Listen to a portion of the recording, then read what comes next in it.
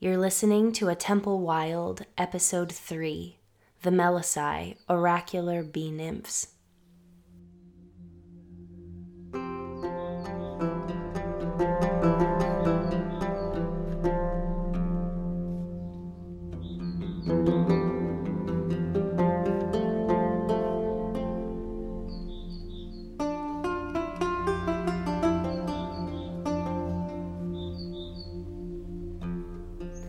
Hello and welcome to A Temple Wild, where we rediscover the myths of the ancient Greeks through the plants and landscapes that shaped them.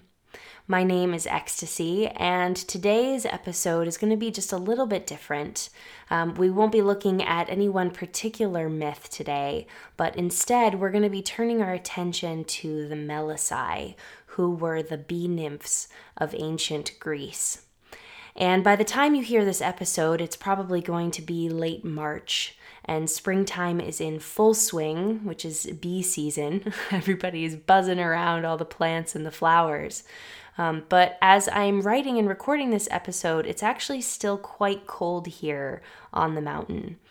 There's a fire burning in our wood stove. I've got a hot cup of tea in my hand, and I'm all bundled up against the chill that's coming from the windows and the walls of our not so well insulated village house.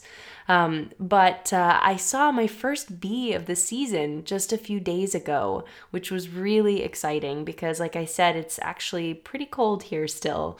I'd opened my front door to go get some kindling for the fire, and there bee was, hovering over my welcome mat, like a guest who had just knocked on the door. And bee flew over the doorstep, sort of hovered for a minute just inside the door, and then turned around and flew off again to who knows where.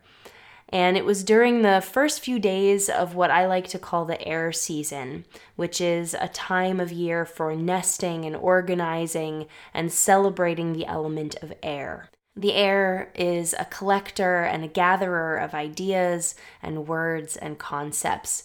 And so in my personal practice, this season is especially a sacred time for honoring the bee, that most industrious of gatherers. And so bees' presence, it really felt like a blessing of the house for the coming year, that it showed up just at the beginning of the air season, just kind of entered the house and then flew right out again. There are 20,000 species of bees that we've recorded on Earth, and most of them do not conform to what most popular opinions or thoughts are about what a bee is. So bees can actually be solitary, they can also be social, they can be stingless, or they can be deadly. And only 7 species, yes, that's only 7 out of those 20,000 plus that exist, only 7 of them produce honey. So as a whole, they constitute the largest percentage of the Earth's flowering plant pollinators. They're absolutely vital to the web of our world and the health of our planet. The most well-known bee in the West is the Apis mellifera, which is the European honeybee. And it's been, I guess what you could say, domesticated for over 8,000 years. And as with most of Earth's creatures, honeybees are spectacular. The hive in particular is a study in order and balance and devotion, with anywhere from 20,000 to upwards of 60,000 bees working together at once to sustain their colony through foraging. They're organized and working as a collective. They dance their messages to their colony, and one colony can be responsible for pollinating nearly 20 million flowers in a day. There's so much wisdom to be gained from observing bee, and not just the common honeybee, but also our wild and non-honey producing bee species as well. So for modern practitioners who want to reconnect with ancient Mediterranean ways, which is what Up Temple Wild is all about, bees are really considered divine messengers. They're conduits for prophecy, they're speakers of divine truths, and they're a source of inspired thought and song. So today I wanted to share with you some of the ancient Greek folklore that's associated with the bee, as well as some of my favorite ceremonies and techniques for connecting with bee. So before we start, though, I wanted to make a quick note about pronunciation. And you'll notice that throughout this episode, I say Melissae to talk about the bee nymphs in plural. And in ancient Greek, the word is Melissa for singular and Melissae for plural. But in modern Greek, they say Melissa for a singular bee and Melisses for plural bees. So in English, I've heard also lots of different pronunciations of the word. So sometimes you'll hear Melissae or Melissae, Melissa, Melissae. Melissa, the name for a person, comes from the word for honeybee. So those are just all different pronunciations you might hear for this word. I personally use Melissae. I don't really know why. It just seems to easily roll off my tongue. That seems to be the word that I prefer to use. But like I said, the actual ancient Greek way of saying plural would be Melissae.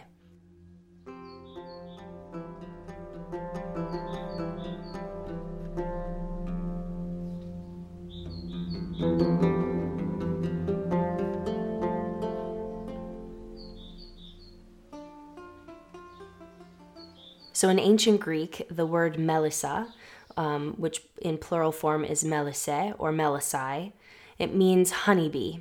And it's also used to mean a bee nymph, which is a nature spirit that nurtures, protects, and essentially is the essence of honeybees. So these Melissae can be found in many of the same places as other nymphs, mountains, forests, and meadows, but especially near shaded freshwater springs. Some say that the ancient Greeks believed honeybees to be asexual and born from the corpses of bulls that were offered in sacrifice, since bulls were a sacred symbol of fertility. And so to the ancient Greeks, honeybees were simultaneously a symbol of chaste purity as well as regeneration, and their swarms were sometimes likened to a gathering or a dispersing of souls. For this reason, the term Melissae was also used to describe chaste priestesses who were dedicated to goddesses responsible for agricultural cycles and the mysteries of life and death. Specifically, Demeter's Eleusinian priestesses were sometimes called Melissae, and her daughter, the goddess Persephone, was sometimes referred to as the honeyed one, and addressed with various other epithets beginning with Meli. Meli being the Greek word for honey, to imply her youth, her beauty, her purity, and of course, springtime. As the queen of the underworld, Persephone was allowed to cross from the land of the living to the land of the dead and back again only with the changing of the seasons, which links her intimately, like the bee, with the cycles of nature and the birth-death circle. As for the chaste goddess Artemis, she was a protectress of newborns and patron of midwives who usher new souls into the world. So it's not that surprising that her priestesses at Ephesus were also called Melissae. Dwelling as they often do in rock clefts, caves, and tree hollows, bees are easily associated with the underworld. Passing through narrow crevices that symbolize gateways, the Melissae act as mediaries or messengers between the realms, able to share the wisdom of the earth with mortals. Bees were also once called birds of the muses, another reference to bees as messengers, as birds were associated with omens and the delivery of divine knowledge, and they are often a source of divine inspiration, prophecy, and song. For this reason, the Melissae also came to be associated with the Olympic gods of prophecy, Hermes and Apollo. In the Homeric hymns, we hear Apollo say that he was actually taught the art of prophecy by 3 Melissae dwelling in the caves of Mount Parnassus near Delphi. There are certain holy ones, sisters born, 3 virgins gifted with wings. Their heads are besprinkled with white meal, and they dwell under a ridge of Parnassus. These are teachers of divination apart from me. the art which I practiced while yet a boy following herds, though my father paid no heed to it. From their home they fly now here, now there, feeding on honeycomb and bringing all things to pass. And when they are inspired through eating yellow honey, they are willing to speak truth. But if they be deprived of the gods' sweet food, then they speak falsely, as they swarm in and out together.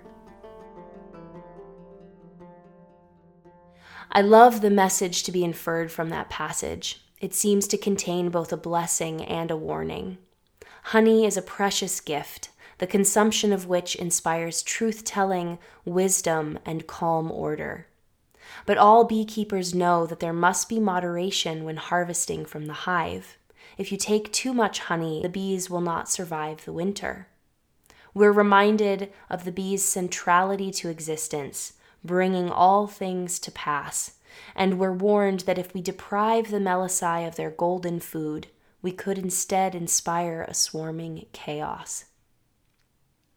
Much like the bees themselves, honey is a conduit for divine blessing, inspiration, and truth. The Melissae are credited with nurturing Zeus and Dionysus, with honey in their infancy, a way of showing the earth's blessing of the new Olympian gods. And the Muses, who in their earliest form were probably nymphs of freshwater springs, are also said to bestow honey upon the lips of gifted philosophers, poets, and singers. Some stories say that those mortals lucky enough to be muse-blessed, such as Plato, Homer, and Sappho, were actually fed honey by bees as infants, much like the gods. Honey, water, and mead were probably some of the very first offerings made to the ancestors, and there is a strong case to be made that ambrosia itself, that notorious food of the gods, was in fact golden honey. It's also interesting to note that one of the 3 original Melissae who taught Apollo the art of prophecy was called Daphne. And Daphne, whose name means bay laurel, and who you might remember from our last podcast episode, she was said to be an oracle nymph on Mount Parnassus long before Apollo's arrival on the mountain. But once Apollo established his center at Delphi, the oracle priestess of his temple came to be called the Pythia, but was also referred to as the Delphic bee, a nod to her origins as one of the original oracular Melissae of the caves of Mount Parnassus. And I can't help but also notice the similarity between the omphalos stone, that sacred stone where the Pythia would sometimes sit and inhale the sacred fumes of prophecy. It looks very much like a bee skep, swarming with bees.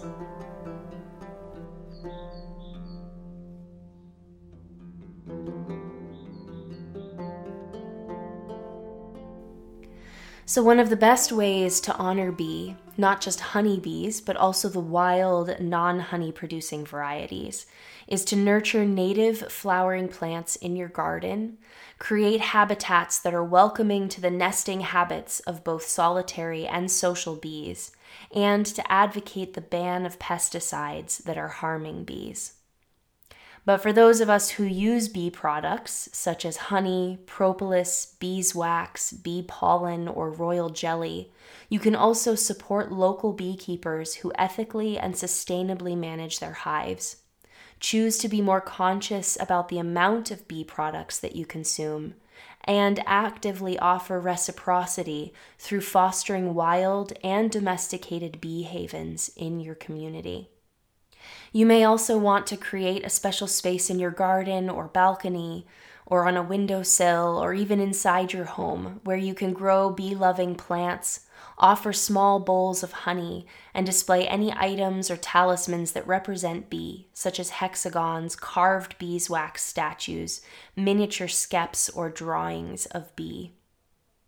Tied as they are to the cycles of spring's pollination, summer's bounty, and winter's hibernation, bees have so much wisdom to teach us about living in balance with the seasons. For this reason, I find bee to be a powerful ally when performing ceremonies for remembering the dead, welcoming newborns into the world, or when contemplating the deep cyclical mysteries of birth and death. Honey can be shared during your ceremonies as a means of blessing or as a conduit for inspiration, either through eating the golden food, drinking mead, applying it directly to your skin, or placing a small bowl outside for the Melissae to enjoy. Even drinking a regular cup of tea can be transformed into a ceremony by consciously adding a teaspoon of honey and whispering a devotion or stating your intention. Understanding the properties, both medicinally and energetically, of the tree or the flowers from which the honey is made can also impart particular power to your ceremony. So in Greece, the most common types of honey to be found are thyme, pine, chestnut, orange, and wildflower. Spending time near bee-pollinated plants in the garden and in the wild, it's easy to be lulled into trance by the buzzing of their wings and their hypnotizing movements. One of my favorite practices for entering a state of deep relaxation and meditation is to rest where the Melissae are gathered and to watch them as they move from flower to flower, their small bodies swaying from the weight of pollen, and their droning buzz the perfect soundtrack for hot summer daydreams where inspired thoughts and songs can emerge. As a gatherer and messenger of divine wisdom, the bee is also a powerful ally for oracles, poets, writers, singers, or anyone who uses word to express truth or share ideas. In my personal practice, this ties them very closely to the element of air, and the Melissae can thus be called upon wherever you need clarity of thought, eloquence, or creative inspiration. Before starting a creative practice, you could light a beeswax candle, enjoy a teaspoon of honey, or simply call upon the Melissae, those birds of the muses, to bless your lips and your pen so that you will write inspired words and share divine truths.